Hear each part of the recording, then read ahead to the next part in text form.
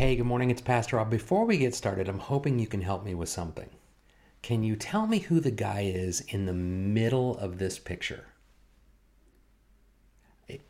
Especially if you're as old as me, I'm sure you've got at least the two on the outside figured out, right? You've got Han Solo and Princess Leia. You may even know their real names, right? They're like Harrison Ford and Carrie Fisher. But the guy in the middle, who's the guy in the middle?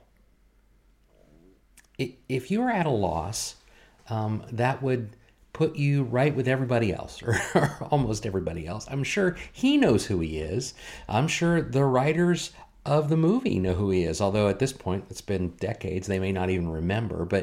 But who is this guy? Well, he's playing the role of something called a movie extra.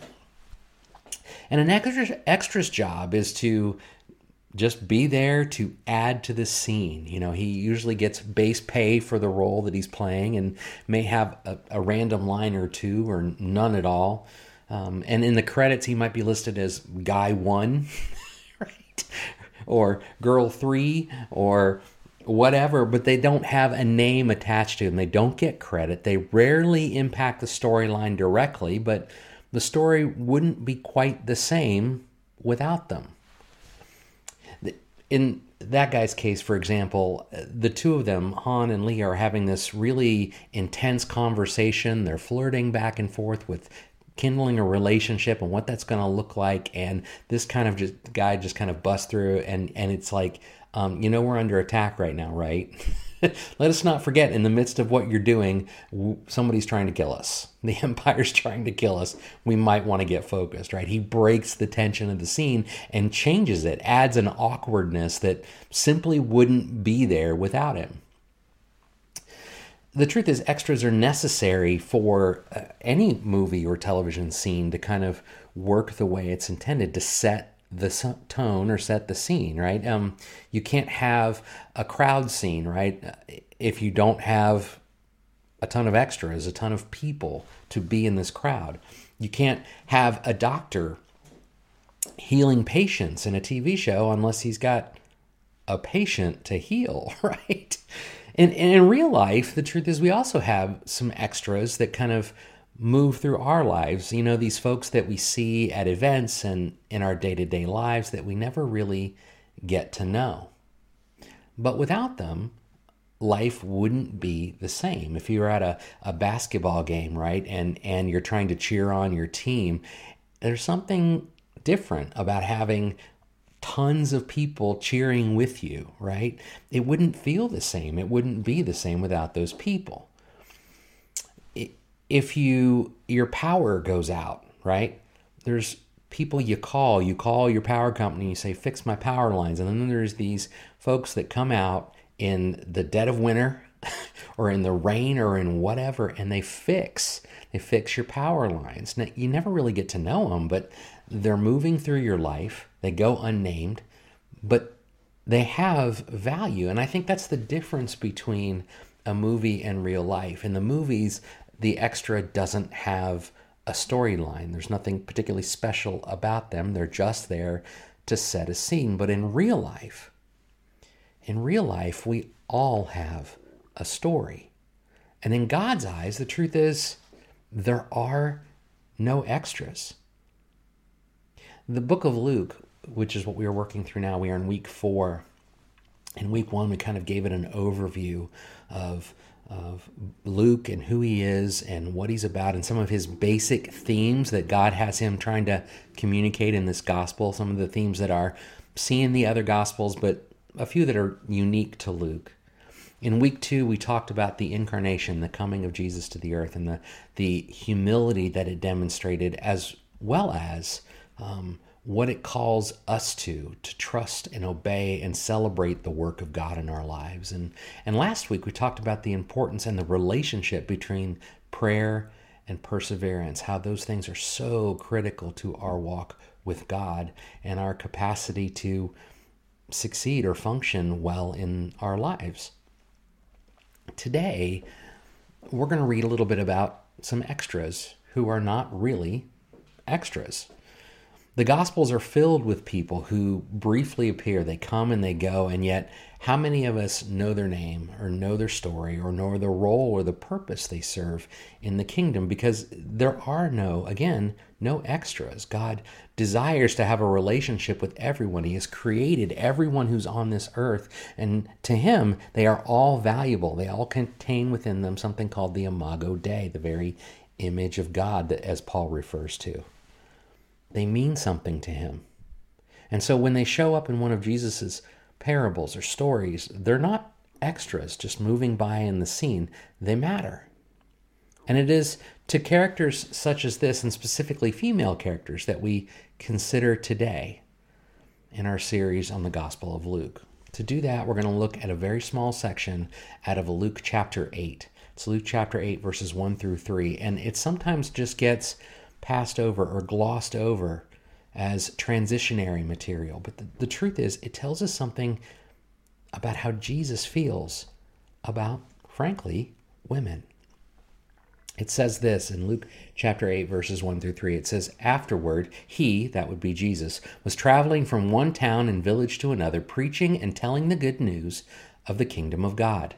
The 12 were with him, and also some women who had been healed of evil spirits and sicknesses. Mary, called Magdalene, 7 demons had come out of her.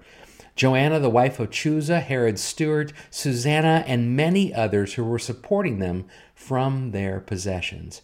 Who are these women? Mary Magdalene, Joanna, and Susanna. He takes the time to name them. And what does their presence in this scene tell us? The one we learn the least about is Susanna, right? We don't know much about her other than she is someone who is called to walk with Jesus. Her Greek name means a lily, a flower. Although I don't know if that tells us much about her. It might just be anecdotal. But it's significant, though, is that she's one of the 3 names actually given by Luke here, right? She's selected from among the many others, or the many women involved. And the truth is, even in this section, the 12 don't get their names individually listed, right? He says Jesus was traveling with those guys, the 12. And oh, by the way, these 3 women too. And so it's important that Luke wants us to know that these folks are here, that these women are here, and specifically these 3 that play some kind of role. This is important because women usually were not identified. They were not pulled out as special, frankly. And that's a sad state of affairs in Jewish society and Greco-Roman society as alike. And sometimes in our society, women can find themselves feeling like they are second-class citizens, or they are not worthy enough, or they are not valuable. Sex trafficking trades are almost all women. So it's like we haven't learned. And yet Luke stops here and says, no.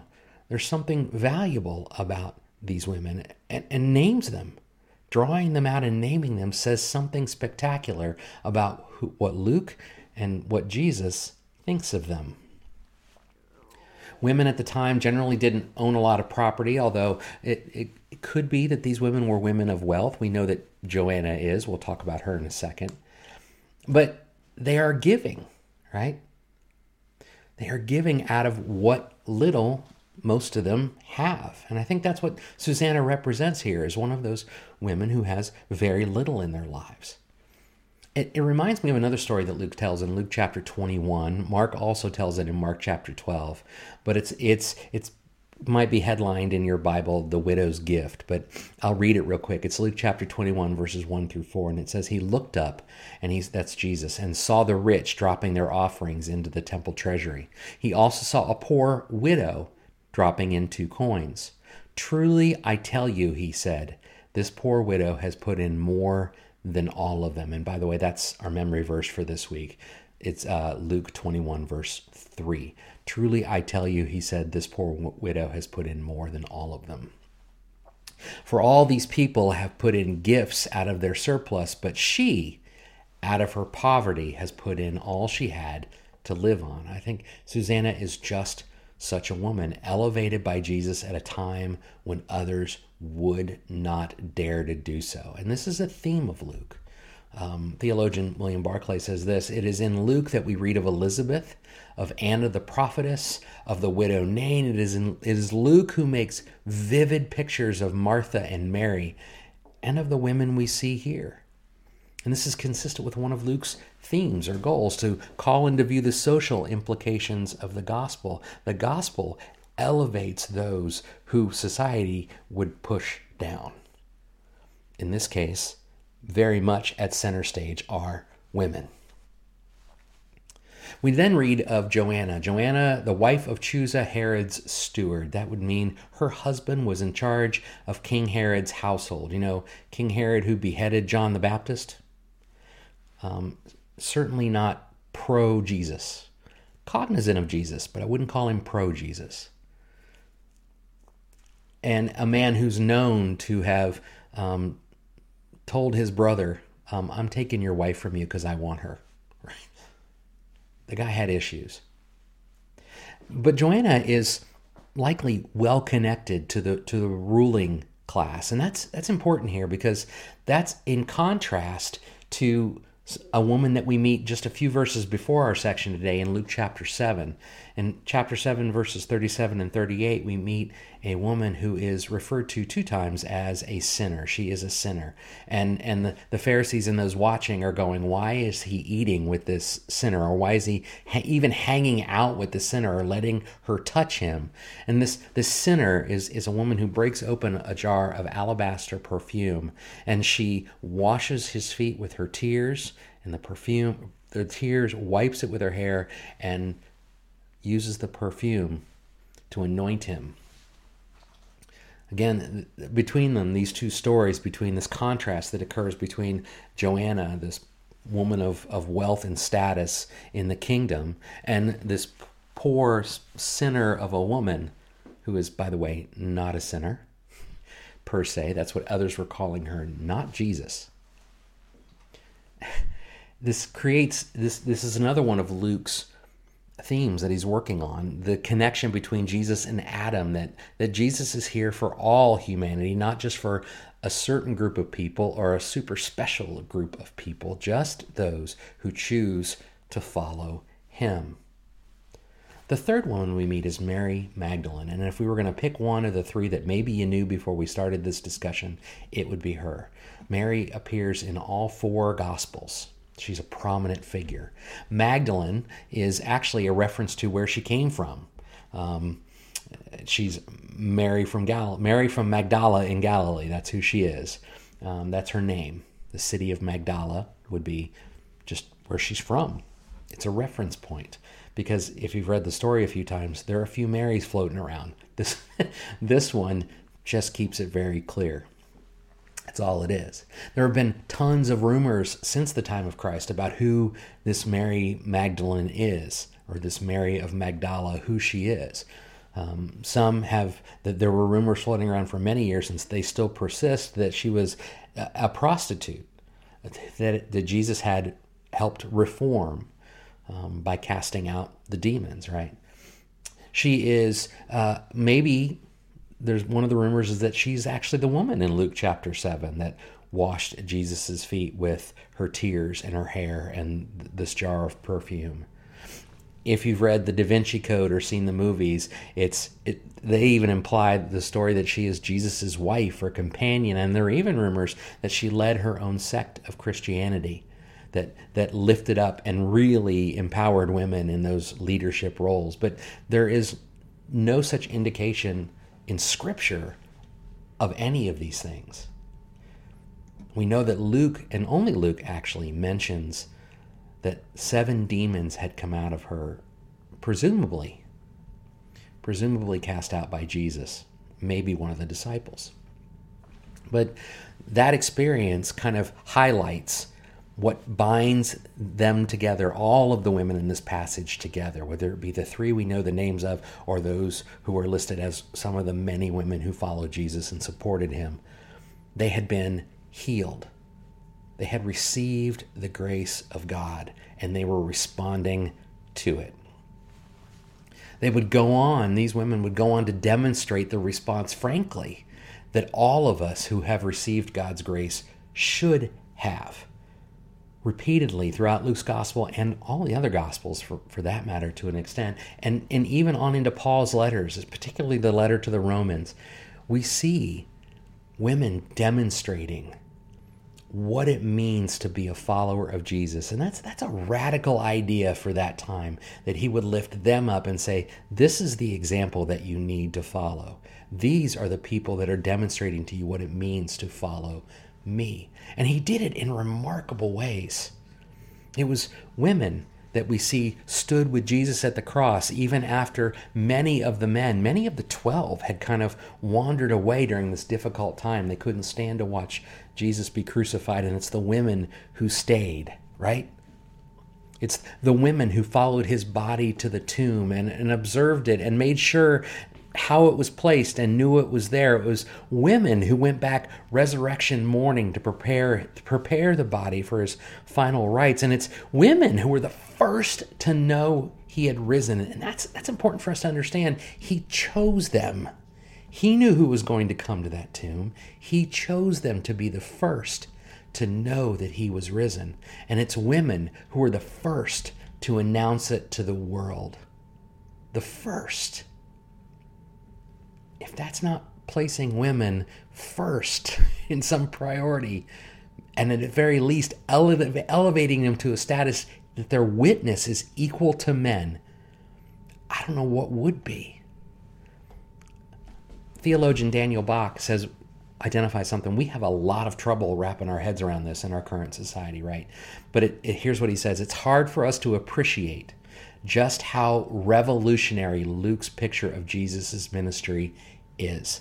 In the Jewish practice of the day, and might I add the Greco-Roman practice of the day too, there were even prayers of thanksgiving that God had not made you a woman. And in Jewish practice it would be, I'm glad I'm not a Gentile, I'm glad I'm not a beast, and I'm glad I'm not a woman. And here Jesus is lifting them up and saying, oh no, you've got this all wrong. The Gospels, Luke's Gospel in particular, show us over and over and over again how important and valuable women are to him. He was willing to lift people up out of the society when others would not.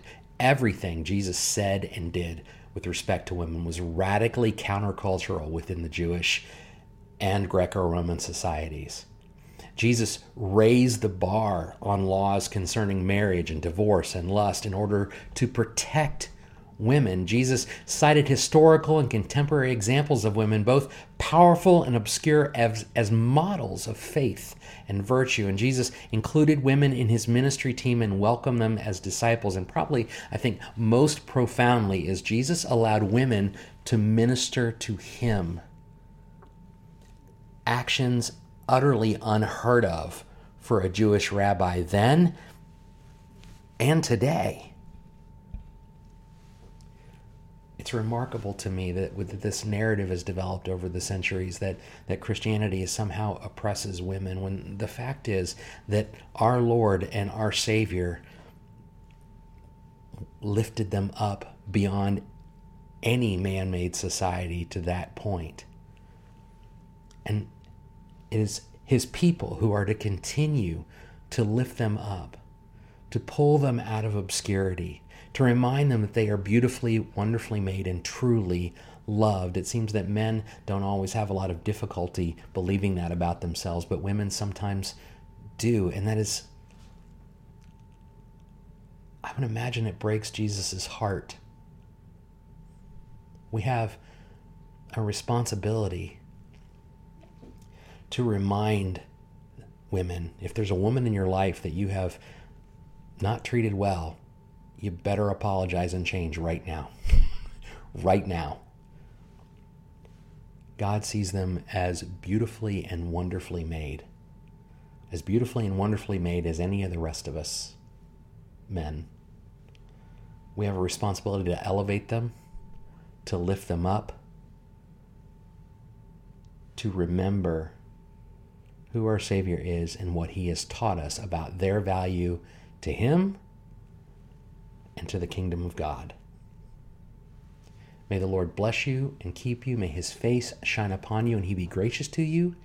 May he grant you favor and may he give you peace. God bless.